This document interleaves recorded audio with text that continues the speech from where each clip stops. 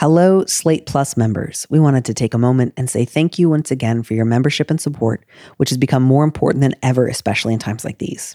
You're helping everyone at Slate do the work that we do, and we're doing our best to put out the best work for you. Now, if you're a reader at Slate as well as a listener, you may have heard that Slate.com recently installed a paywall, but as Slate Plus members, you have access to everything on the site. As long as you're a member, you will not hit a paywall. All you have to do is sign in at slate.com/login. That's slate.com/login. And if you have any questions about your account, you can send an email to plus@slate.com. Danny Lavery here, also known as Dear Prudence.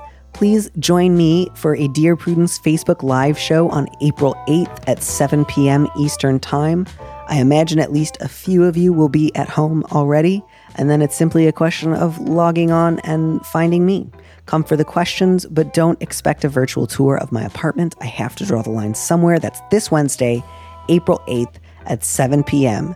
I will once again be joined by the only guest I can possibly have, Grace Lavery, because she lives with me and we are sheltering in place together. Go to slate.com/live for details. This episode that you're about to hear was recorded just as COVID-19 started to appear in our news feeds, so you may hear a mention of the pandemic, but you'll also likely hear advice that's prior to the shelter-in-place order that many of us are currently experiencing. We hope that all of you are staying safe. Now, on with the show. Dear Prudence. Dear Prudence. Dear Prudence. Dear Prudence. Dear Prudence. Dear Prudence. Dear Prudy. Do you think that I should contact him again? Help. Help. Thanks. Thanks. Thank you.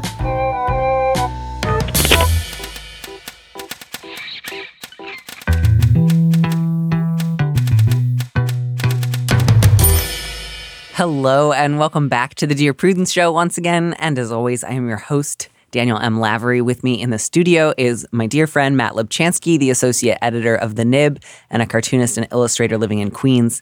Matt, hello. Welcome. Hey, Danny.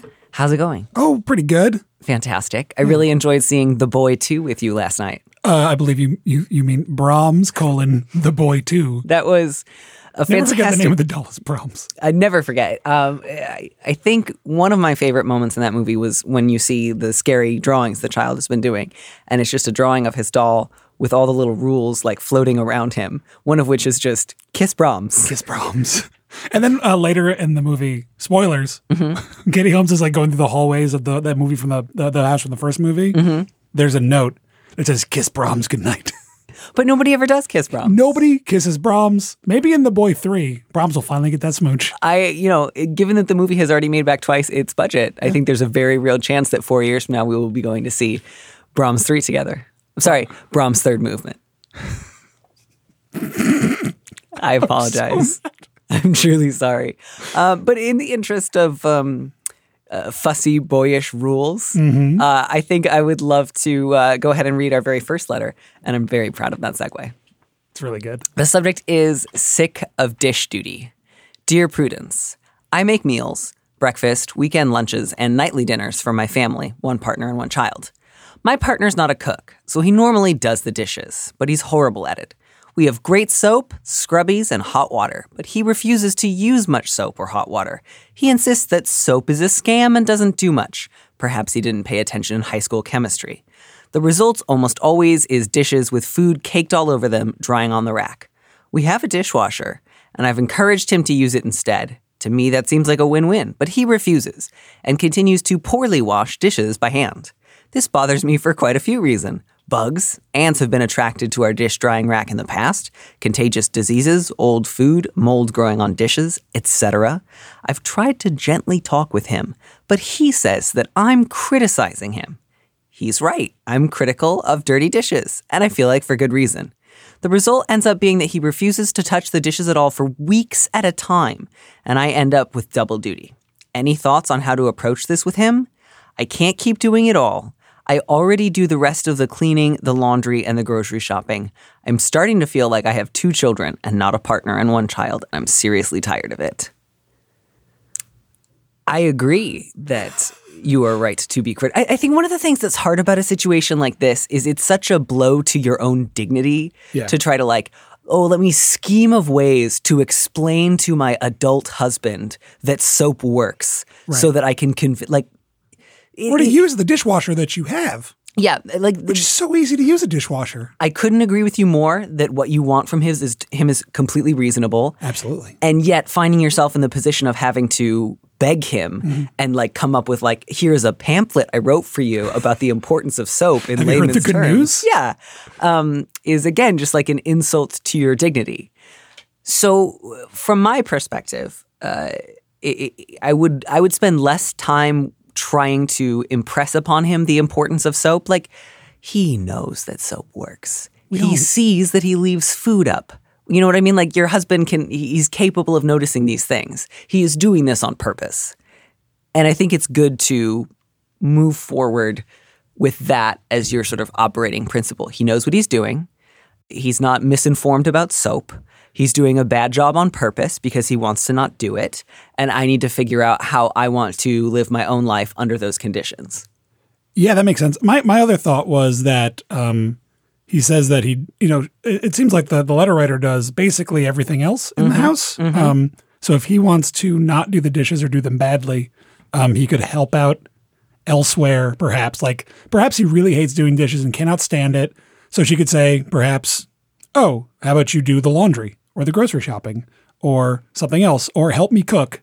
The letter writer says that the husband does not cook, quote, which is a little wild to me because everyone learns how to cook. You can cook. You can chop an onion, my man. If you can physically wash a dish, you can do some sort of cooking. Yeah. I also noticed that, like, he has positioned himself as not a cook, as if that's something you're just born with, like being a Sagittarius. Like, that's Kenny. He's not allowed in the kitchen. Classic Sag doesn't cook. Yeah, whenever he tries to walk through the kitchen door, there is a blinding flash of light and he is thrown backwards 50 feet. This is awful. And again, just like an insult to your dignity and your personhood. He is behaving like a child to get out of doing, something that would take him 20 minutes if he just did a good job. So I just mostly want you to feel like the answer is not very patiently explaining to him over and over again how much this would mean to you, how important it would be, how much easier it would make your day, how not that difficult it is to squeeze a little more soap on the dishes. Like, he knows that. So I like the idea of trying to say, like, okay, if you can't do the dishes, take over the grocery shopping. My guess is he will respond to that by either saying no or doing a very, very bad job of grocery shopping. So give it a shot. If it doesn't work, which I'm guessing it won't, I think then the question is, like, do I want to cook for him? And I know that it might feel like, oh, I don't want to get involved in a sort of back and forth of like, fine, you don't get my food. But I actually think it's also really reasonable to just say, like, look, this is really frustrating. I'm giving up on trying to get you to change this here, but I also don't feel met or recognized or respected in our division of labor at home. And so I'm going to put you on feeding yourself duty. Yeah, I think in like the labor activism parlance, this needs to be escalated. Like, because you've already, trying to think of a nice way to approach it with him has been sort of what's already been going on, it seems like, to me. So it's sort of like the next thing needs to happen. Yeah. Yeah, but I think, that kind of escalation obviously is not what you want, in the sense of, like, you want your partner to listen when you say, like, this happens every day. It would require relatively little energy for you to fix, and it makes me feel really disrespected. Ideally, your partner would say, thank you for letting me know. I do respect you. I understand that, like, the acts of self-replication are always a little difficult. No one has a great time washing dishes. We all do it because that's how you have stuff to put food on. I will help better. But if his whole thing is going to be, I will purposely do a shitty job at things so that you have to clean up after me and stop asking me to do them, stop doing things for them. Yeah. I thought of, I thought of one very last ditch nice thing, which is to offer to cook together and do the dishes together. In which case, perhaps he can learn how to do both things. Yeah. And just a thought. If he's responsive to that would be great. And if he's like dragging his feet and like, oh, now you're supervising me. Like, if you say you're doing the dishes badly and he says, but you're criticizing me, it's just like, yeah, you're not above criticism, man. Yeah. So I will also just say, like, if you try these other things, these other attempts, and he continues to act like this is beneath him and something that you should just get over, this is like every day. This is all the chores in your home. If he's this shitty about it, it's really worth hating. Yeah. It's the texture of your life. Yeah. And it's really worth saying, like, I actually want a partner who is a partner at home. And this has been going on for years and years, and it's not getting better. And this affects how I see our relationship. And again, if that doesn't move the needle either, you are not making a mountain out of a molehill or being like, I don't want to be too like topical, but like we're kind of in the middle of like trying to deal with a pandemic here. And the idea of somebody being like, washing dishes, that's for chumps. Soap doesn't work. Soap is a scam. Like that worries me in terms of health also. And it's just, again, it is beneath your dignity to try to explain to someone why it's not good to leave food all over your dishes until they get moldy. It is self-evidently bad. Also, you have a kid. Yeah. So you want ants everywhere. I do wonder how much help this husband is with the kid. My advice as letter writer would be to expect better for yourself generally. Yeah, I think part of what I'm leaning towards is not like walk out tomorrow and never talk to him again. I get that divorce is difficult, but it is not too much to expect a partner who says things like, let's both clean the house, or I can dry a dish properly. Let's not get pie in the sky here, Danny. Yeah, I truly don't believe that that's asking too much. And even if somebody is like kind of forgetful about the dishes, it's not too much to have a partner where if you say, hey, you've been really slacking in the dish department lately, will you help out? Who would say, oh, yeah, thank you for letting me know. Yeah. Ooh, okay, I'm glad we started off with something that was like, I don't know why I thought it was light. It's not light. It's like potentially, marriage destroying. But this next one feels so heavy to me. Heavy. I'm glad that we gave ourselves a bit of a buffer. Would you read this one? Yeah, sure. Too late for apologies? Dear Prudence, in high school, I was a bully. My friends and I would pick on people, harass girls in the corridors, and shove around guys that we thought were weedy or gay. I'm deeply embarrassed and ashamed of how I behaved, looking back, especially when I remember participating in some really vicious homophobic bullying of Adam, the only openly gay kid in our class. A lot of my behavior was, in retrospect, my way of covering deep insecurities about my own sexuality. I came out as gay in college, got a much nicer circle of friends, and became a much better person. Last month, I started my new job. It is my dream job in publishing, and I was thrilled to get a very competitive post, until I met the colleague I need to share an office with. It's Adam. He recognized me instantly and with visible horror. Another colleague saw how we reacted to one another, and when she asked us about it, Adam just said we knew each other in high school and played it off as a standard surprise. To my surprise, he didn't seem to have told any of our colleagues about what a nasty, violent jerk I was. He's a warm, funny, friendly guy and extremely popular in the department, so we now share a group of friends. I really like my work friends. I really like him. But unsurprisingly, he does his best to avoid me as best as he can in the circumstances. He never talks to me directly in group conversations and is completely silent unless I try hard to make polite conversation in our shared office. It's just the two of us. I feel terrible and am nervous every day about going to work with someone who has such a good reason to dislike me. Can I apologize to him? I'm really scared to raise my past behavior with him, especially after he recently said in conversation with another friend that he, quote, doesn't ever talk about high school because it was, quote, the worst time of his life. I was definitely part of the reason for that, Prudy, so I want to apologize, not to get myself off the hook, but because I just really think he deserves an apology, and I hate the thought of him thinking I'm not sorry about the way I treated him. Should I? I've wanted to tell him how sorry I am since I first saw him, but I feel sick with anxiety at the thought of it. What should I even say? I don't want to come off as excusing my past behavior or trying to get anything out of him, but the current situation of frosty silence and festering guilt is untenable. Any scripts or advice would be so welcome. Whew. Yeah, this one is huge and just intense.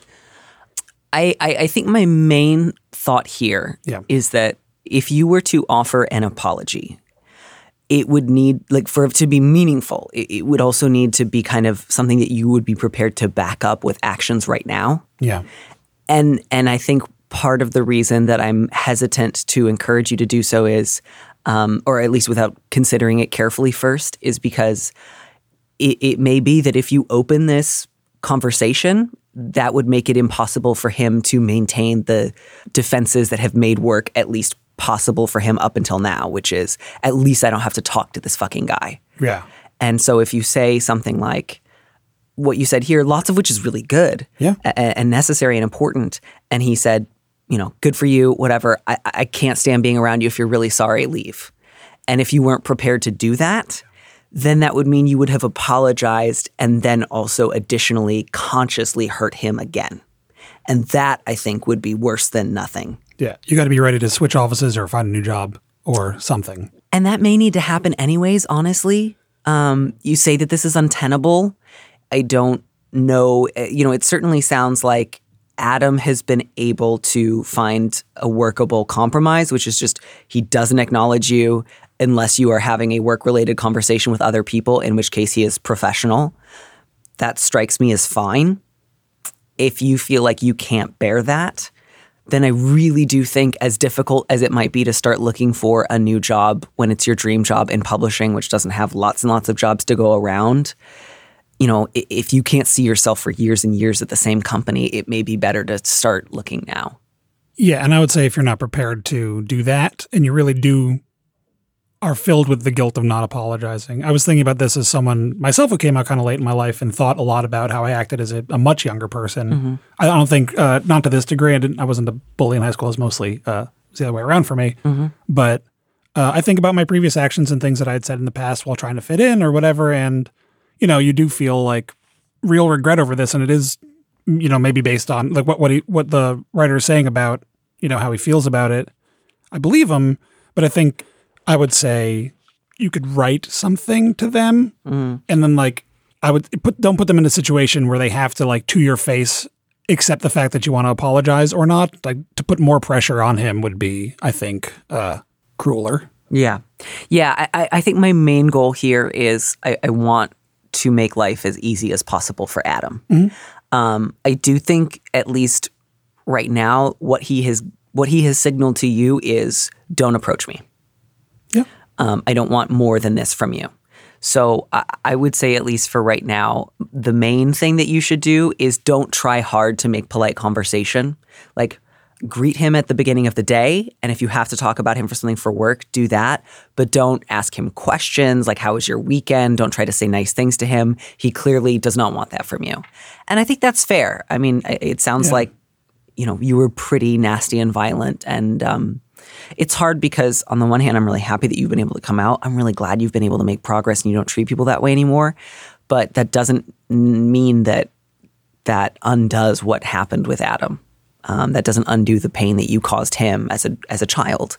And I don't say that to try to say, so you're all you can do with that is hate yourself forever. But it does mean that I think working in even the medium term with Adam is just not going to be good for either one of you. And so I would say right now my main thing would be look for another job. It's always easier to look for a job when you've got one, and you've got a good one right now. So there's something there. Give him as wide a berth as he seems to be asking of you. And I would say go to a therapist about this. Go to a therapist who especially can specialize in helping somebody deal with harm that they've caused, and talk about possible ways you might be able to reach out with an apology when he doesn't have to see you every day. Yeah, I think that's fair. Just because I worry that his only way of getting through the day right now is ignoring ignoring you. Mm-hmm. And if you bring it up, it will open a lot. And I get that that's difficult. I get that that's difficult for you to contemplate being around him every day. And that's part of why I think a job change would be good for you as well. But be very, very careful and test drive any potential apologies you would offer through at least one mental health professional and at least 5 other people whose judgment you trust, and sit on it for a number of weeks and write and rewrite before you ever think about bringing something to him. I think it would be worse to do something impulsive and in the moment. And I think it would be best, again, this is all in the future if you've already taken the new job. And I think it would be better to start with even just something like, I'm truly sorry for the way that I hurt you as a child. I know that it was awful and unconscionable behavior. I will not attempt to bring this up again if you don't want to discuss it, but I'm truly sorry. And just the tricky thing there is if you open that up and then you're not prepared to leave, you would have hurt him again by saying, I'm sorry. And he's like, well, here's what I need from you. And you say, I'm not going to do that. Yeah, because the possibility is either he's giving the wide berth because he thinks that you either don't remember or are not sorry, mm-hmm. or he is just he's over it. He doesn't want anything to do with it. Yeah. And it sounds like the latter to me. Yeah. Yeah, especially because of that thing where he said to someone else he doesn't talk about high school because it was the worst time in his life. He clearly remembers. Yeah. You know, it's not something that he just is kind of like fine about. And so I think that's why it's important to really take his cues here. So I understand your impulse right now, but if you can't back it up with action, it would be better to maintain things as they are. And even if that means taking a new job that's slightly less than a dream job, if that new non-dream job meant you weren't in like terrible, uncomfortable silence every day with someone you hurt deeply, I think that would be a better. I don't think this is ever going to be your dream job again, I guess is what I mean. Like, I don't think anyone's dream job involves sitting across from someone they hurt badly. And it sounds like sometimes physically as teenagers. I just don't think that that's good for you. And I definitely don't think that's good for him. You could always find a new job and then not take it until you've given the apology and then take it, I guess, if you really want to hedge your things. But it seems like if you're not interested in really repairing, or you're not interested in really doing the reparative work. Yeah. Well, and like I leaving, I just also think even if it was a best case scenario and he said that means a lot to me, I don't think this is ever going to get so repaired that they become You sit close. in the office all day together? Yeah. I think the best thing that you could hope for here is some version of it doesn't change the past, but I appreciate hearing it. I'm glad that you don't treat people like this anymore, and I'm glad that you're sorry.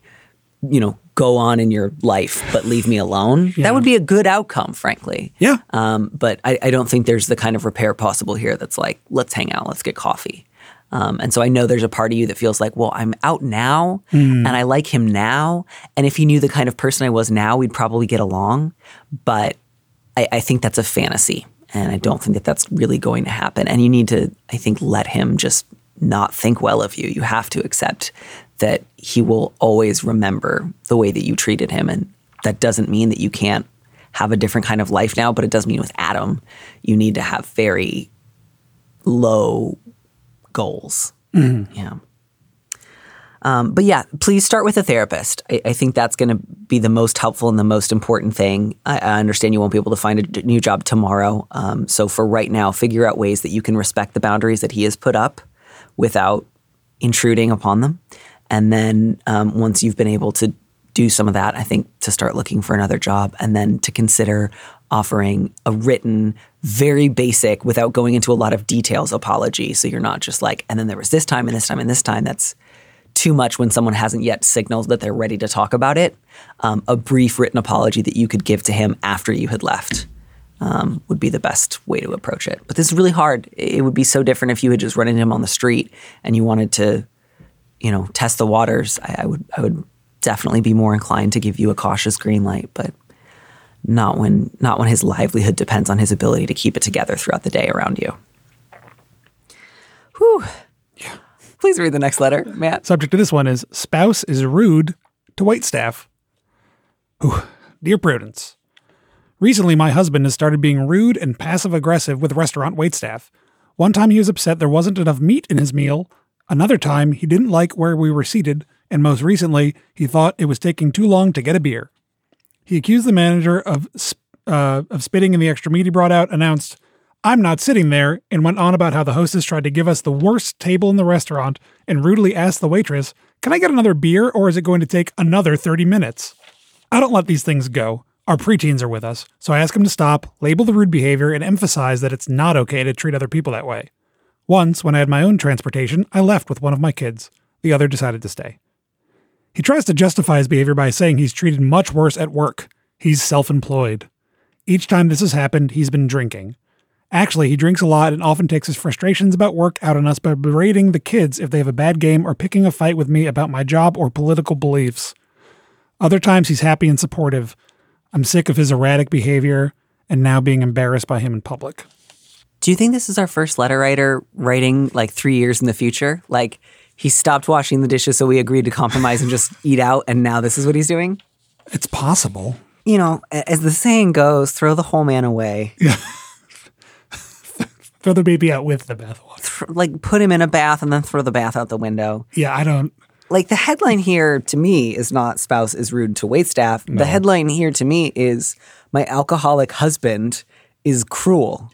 Yes. Right? Yeah. No, that was. Yeah, that was my thought.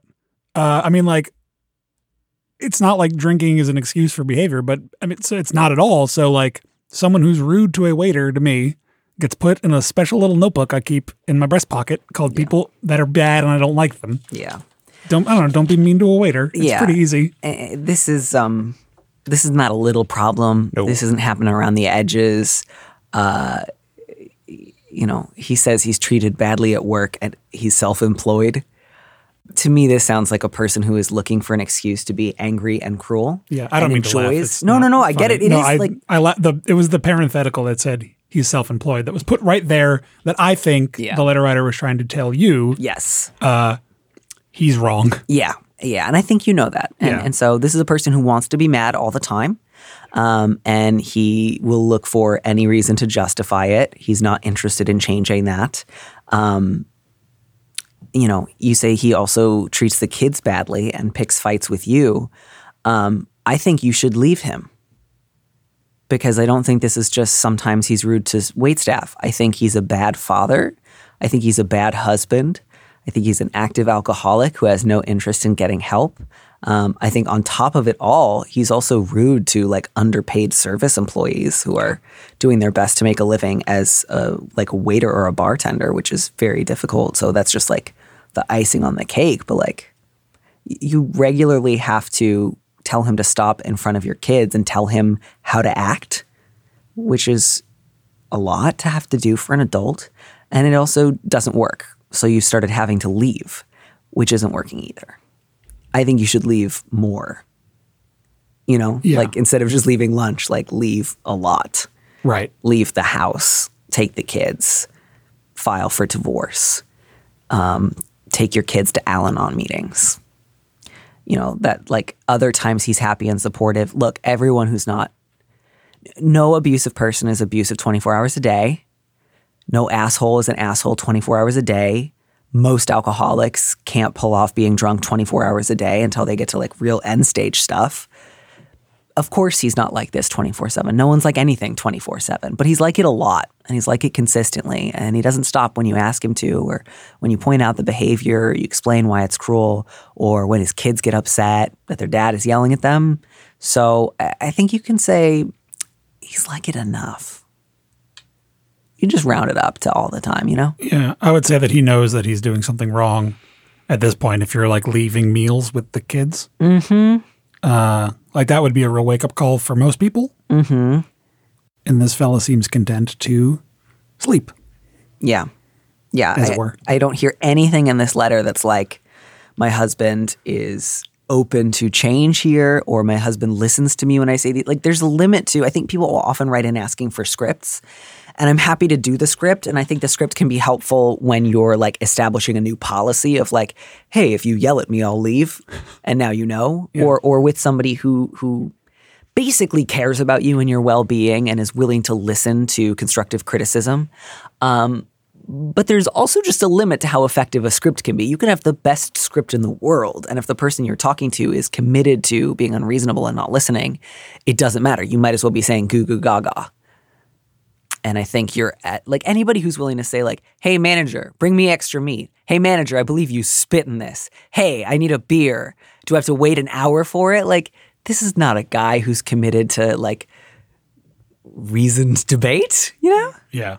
And I've met the odd person who is normally fine and bad with waitstaff, and you could just talk to them about it normally, but this seems way outside of that. This seems like it's a symptom of a massive problem and not like this thing that's suddenly wrong with my husband. Yeah. And honestly, like if I had a partner who was regularly treating waitstaff like this and didn't stop even after, like I would eventually get to a point where I would leave anyways, like even if it weren't for all the other stuff, just because that's such a telling example of how they treat people they see as being powerless. Mm-hmm. And that's a bad indicator of someone's character. So I think you should call a divorce lawyer. And I think you should hire them to help you with your divorce. And I think you should never go out to eat with this man again. And I'm sorry he's the father of your kids. I realize that you will still have to co-parent together and there will still be ways that you'll have to see the way his behavior affects your kids. And that's going to suck. But, you've already established a good pattern of not letting things go. I think this is just the next step. Ooh, this next one you get to read, and I am worried. Subject: My parents opened credit cards in my name. Dear Prudence, a few years ago, I was living in an expensive city, working a low-paying job, and had very severe mental health problems related to depression and PTSD. All this compounded into an unstable financial situation, and I moved in with my parents to help get back on my feet. My finances are now much more stable, and I am in a place where I can move out and plan on purchasing a home this year. I've been monitoring my credit score more actively and realized that there are 2 credit cards in my name that my parents opened. One I was aware of, one I was not. I want to make sure these cards don't affect my credit score negatively in the future, so I'm planning to have a conversation with my parents about how they use the cards moving forward. I don't want them to close these cards because the credit limit on them is high. I just want to make sure they aren't used regularly or maxed out. However, conversations I have had with them about money in the past have not gone well. They usually end with my being told I'm ungrateful for everything I have been given and ridicule for getting myself into a mess in the first place. I feel a lot of shame over my past financial situation, but I'm really proud of the progress I've made and want to ensure a financially stable future. Do you have any scripts or advice for how I can navigate this conversation successfully? Families are not showing up well today in this episode, I would say. Bad show for the concept of family. Yeah, bad show just when it comes to like ties. Pack it and try it again next week, families. Yeah. So this is identity fraud. Yeah. And you can't, this is not the kind of thing where you say like, hey, don't do any more identity fraud and be sure to not spend too much money on these cards. This is the kind of thing that could absolutely like ruin your future financial health. And you need to file an identity fraud report. Like there's literally identitytheft.gov. Mm-hmm. Go to that website, click the Get Started button below Report Identity Theft and get a recovery plan. You will probably have to file a police report. Part of the reason that family fraud is so effective is because most people who are the victims of it feel 2 things. 1, I want to not have to make up for this other person's failures. And 2, I don't want to get mom in trouble. And that's impossible. You cannot keep the secret for her. You cannot keep the secret for them. I promise you, if they were willing to take out credit cards in your name without telling you, they are also willing to go into credit card debt. Yeah. Well, it says that there's one that the letter writer knew about. Well, yeah.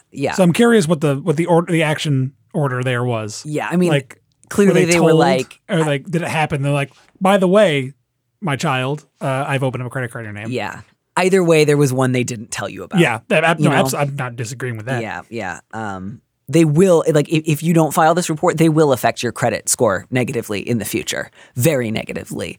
And it will be incredibly difficult to come back from that if you don't claim it right now.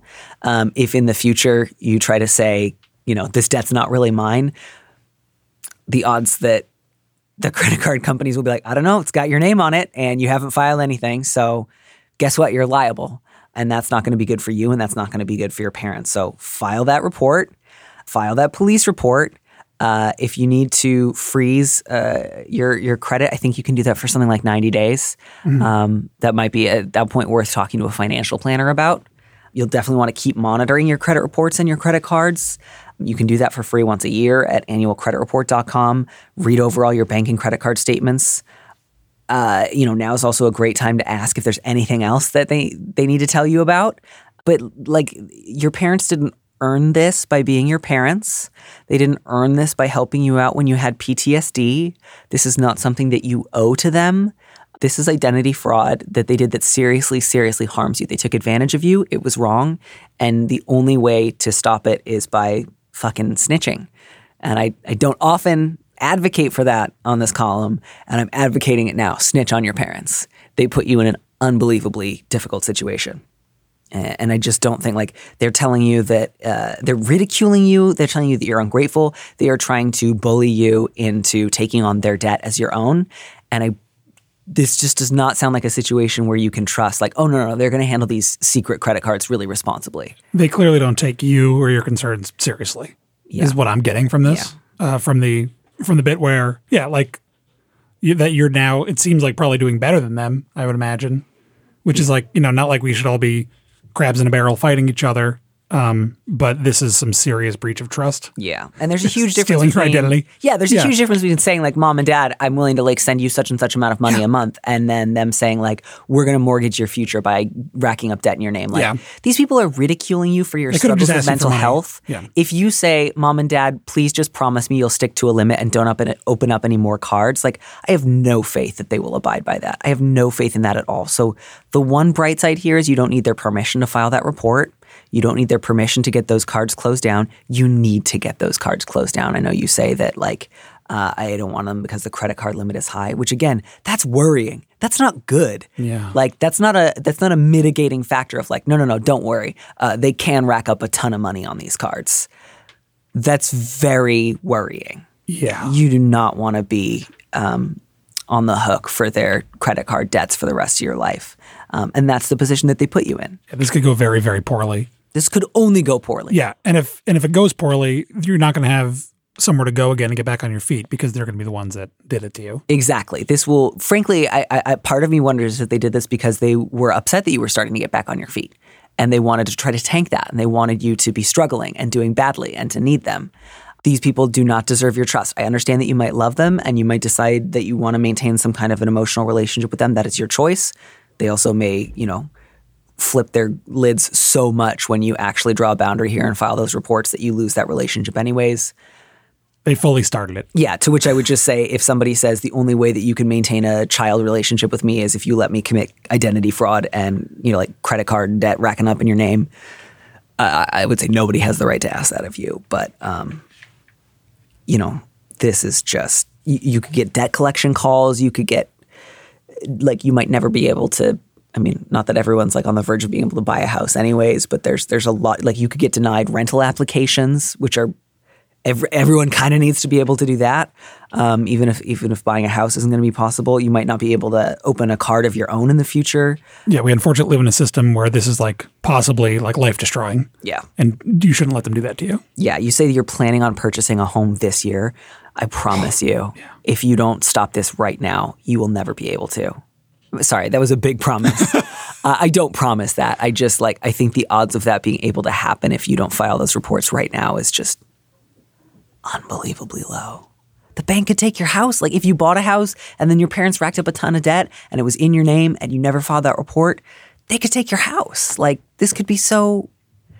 No, there's not a way through this where you have a nice tidy script with Mom and Dad. You set a boundary. They dutifully never go above the limit. Only way out is going over their head. And I'm so sorry. I'm so sorry. This is such a double whammy of like financial and emotional manipulation. And it feels like a great segue to our last question because it's such a different kind of money problem. The subject is struggling to empathize with partner who grew up wealthy. So I feel like we're kind of closing on a note of like emotional avoidance coupled with financial intensity, I guess. Anyways, dear Prudence, I've been dating one of my closest friends for almost a year and it's been amazing. He doesn't shy away from challenging conversations, including his physical health issues, my mental health issues, my gender identity, etc. He's so supportive. The only conversation we struggle with is about money. My partner grew up with a nanny, a vacation home, access to his parents' money, nice new cars, and his spending habits are, as a result, wildly different from mine. I grew up fairly poor and spent part of my childhood couch surfing with my mother. My parents are doing a lot better now and were recently even able to buy a house outside of town. But I've never known someone with such a wealthy background. Even though I now make a bit more than our boyfriend, our lifestyles are really different. His car is 3 years old. Mine's 17 years old. I used to love it, but now all I notice are the clunky sounds it makes and the lack of fancy features. When we go out to eat, he doesn't hesitate to get add-ons, but I usually look for the least expensive items. He lives way beyond his means and often talks about being stressed out about money. Before we started dating, he didn't know much about cooking and mostly ate in restaurants. Now that we're in a relationship, I eat out much more than I did before, and I find that really stressful for my budget. But I'm not quite living beyond my means. He spends a lot of money on his own hobbies, and I want to be encouraging of that, but I feel like I'm enabling something. He's communicated to me that he would like help reining in the budget, but he also gets incredibly uncomfortable talking about his own financial privilege, and has said before, I don't want to talk about it. We've discussed moving in together, and we've even talked about marriage and kids. Eventually, we'll probably want to share finances. I feel so stuck. But I can't even tolerate the idea that this should be a deal breaker. Besides the financial stuff, this is by far the most nourishing and healthy relationship I've ever gotten to be part of. How should I approach this with him? Is it better to continue to avoid asking him how he can afford his lifestyle? Or should I make a point to ask for more information? Offer to help drawing up a budget? If so, how do I avoid leaving him feeling judged? Even though I do honestly feel pretty judgmental. I don't know any other rich kids. Ooh. I think the good news here is that he's left you open a pretty big window and that he has asked for help with his budget. Yeah. I think that that's also a good opening place. And, yeah, sorry, I didn't mean to interrupt you. Oh, no, it's fine. I was just saying like, my first thought was like, he says he asked you that he's having a hard time with his budget and he wants help. And you could just say to him, hey, let's like sit down and talk about your budget. If you'd ask me about this, like here are some tips that I have from like having to be out on my own, longer with less money. Mm-hmm. And I think beyond that, it's also, it sounds like your relationship is pretty healthy. Otherwise, to say to him, oh, like it's been a real strain on me to eat out so much. Can we start eating at home? I think, or at one of our places or cooking or whatever. I think that's totally fair. And it sounds like he would be receptive to that if the relationship is so nourishing and healthy, which it seems like it is. I think that's a really good idea. And it's also fine, like, I think it's fine for a relationship to kind of figure out, oh, these are the topics that we might disagree on, but we feel like pretty comfortable talking about. And here's one or two areas that we know are really hard. Emotions run high. We both tend to get a little bit avoidant. It's not at all uncommon for couples for money to be that thing. So like you're in great company there. Nothing here strikes me as like insurmountable. Definitely like if he was like, I want to have kids tomorrow and I want to get a joint account tomorrow and I never want to have a conversation, I would say like pump the brakes. But you also don't have to share your finances ever. You could stay together and be committed and have shared financial goals. But if you wanted to keep a bank account in your own name, you could still do that. That's allowed. That's legal and everything. Absolutely. So don't feel like you have to do that, especially if you realize like, oh, we're actually kind of better off with separate budgets. But I would say maybe like, you said you'd like help talking about a budget. I'd love to help you with that. Here's a good place for me to open with just like one thing I've noticed ever since we got together. I've changed my eating habits to match yours. And that's not necessarily like good or bad. It's just something that has happened. I notice that I feel a little anxious talking about it. I eat out more than I might like to otherwise. And I want to talk about possible compromises. And maybe you love the amount of times that you eat out a week. And I just want to say for myself, I like to have dinner at home like an average of 3 nights a week. And I hope you'll join me. And if some nights you don't, that's okay. I'll make dinner for myself. That might be one option to start with, I think.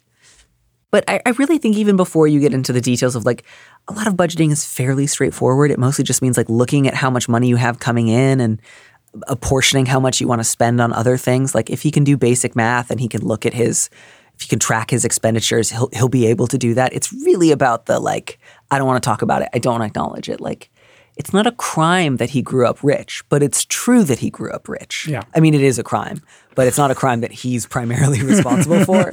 We gotta address it. Yeah, no, I'm trying to look outside of my own political feelings here, but like, yeah, it's not like I think it's you said like, oh, he's happy talking about sexism or white privilege or whatever, and this is just sort of like the third head of that beast. Yeah, and for him to it's the third rail, baby. It's the third rail of that beast. I've lost the metaphor, but. Generally, like I think it's something you can over time talk more about slowly, just not all at once, because people are touchy about this stuff, and I think especially in America, we're kind of raised to not talk about money. Period. Especially if you have a lot of money. Absolutely, I think that's mostly where it comes from. Oh yeah, it's to protect rich people from criticism. Yeah, and I think it will maybe help to say, like, I'm not accusing you of saying you grew up rich. It's just you grew up rich. It's not an accusation. You don't have to apologize to me because I grew up poor. You don't have to throw yourself out a window. It's just we need to be able to acknowledge it. Yeah. So, you say, I don't want this to be a deal breaker. It doesn't have to be. You've never really had a serious conversation with him about finances yet. He's been defensive, yes, and he's like kind of shut it down, but he's also signaled other forms of availability. So I think basically just say one thing that I've noticed is this is really hard for you. You often get kind of anxious, and I would love to talk with you a little bit about like what are you afraid of in those moments? Why don't you want to acknowledge that? What are you afraid might happen? See what happens. Yeah. And it's scary because, when you're in a good relationship, you don't want to like rock the boat too much. Yeah. And if you've got a nice partner who's cool about your gender identity, Yeah. as someone who's got a gender identity that I feel like people have to be cool with for some reason, like, it's scary, but, Yeah. I demand that everyone's cool with my gender identity. 'Cause Sure. Mine's the best one. congratulations. Thank you. I looked at all of them and I picked the nicest. You went to the store? I went to the store and I said, bring me your best one. And they said, how They does brought this it look? out on a coat hanger? They put it out on a coat hanger and they were like, we have this one. And I said, I'll take it. It's good. It's not the best one. It's just my favorite. Yeah. And I would also, my last thing of advice there would be like, don't put yourself in a position of like doing all the work for him. Like if he's like, I don't really want to talk about this, but I do want a budget. And you're like, well, here's a great budget that would help you save X amount of money a month. And then you hand it to him and he never does it. You're just going to feel like a chump.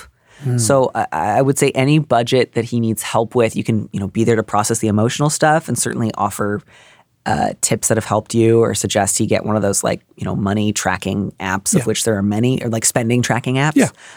But don't do it for him, because if you do it for him and he doesn't do the emotional work, he will resent you for it. He will avoid sticking to your budget. And then you're going to feel like an asshole because you're just like, well, I did all this work and now he just, bought a new lacrosse field. I don't think you should buy a new lacrosse field. She said he had expensive hobbies, so I assume Buying lacrosse fields. I assume he is a character from Teen Wolf, and he is an expensive werewolf who plays lacrosse. Or maybe he buys antique vintage dolls that are haunted and have fancy rules. No, I find mine in the woods, buried. Yeah, that's a great way to cut back on money, is just look for haunted dolls out in the woods. Yeah, you could just find them. And you don't go on eBay spending all this money on haunted dolls. Yeah. Just go look in the woods near haunted manors. Look for a tiny china hand sticking up out of the woods. But check that mold number. Check that mold number. Matt, thank you so much for coming on Thank the you for show having today. me. I had such a good time. You are a delight. I hope that you have a fantastic rest of the day. You too. Thanks for listening to Dear Prudence. Our producer is Phil Circus. Our theme music was composed by Robin Hilton. Don't miss an episode of the show. Head to slate.com/Dear Prudence to subscribe. And remember, you can always hear more Prudence by joining Slate Plus. Go to slate.com/PrudyPod to sign up. If you want me to answer your question, call me and leave a message at 401-371-DEAR. That's 3327. You don't have to use your real name or location, and at your request, we can even alter the sound of your voice. Keep it short, 30 seconds, a minute tops. Thanks for listening.